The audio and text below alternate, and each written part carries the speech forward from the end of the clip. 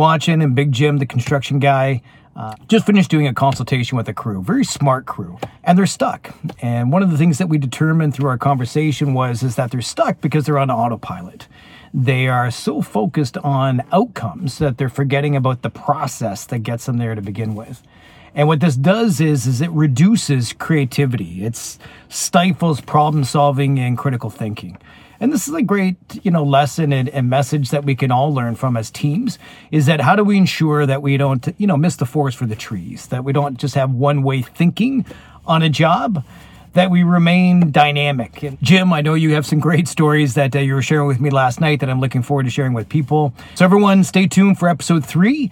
And we've actually named the episode after a great story that we're going to be talking about. So episode 3 is called Shut Up, Kid. Looking forward to seeing you on the playback.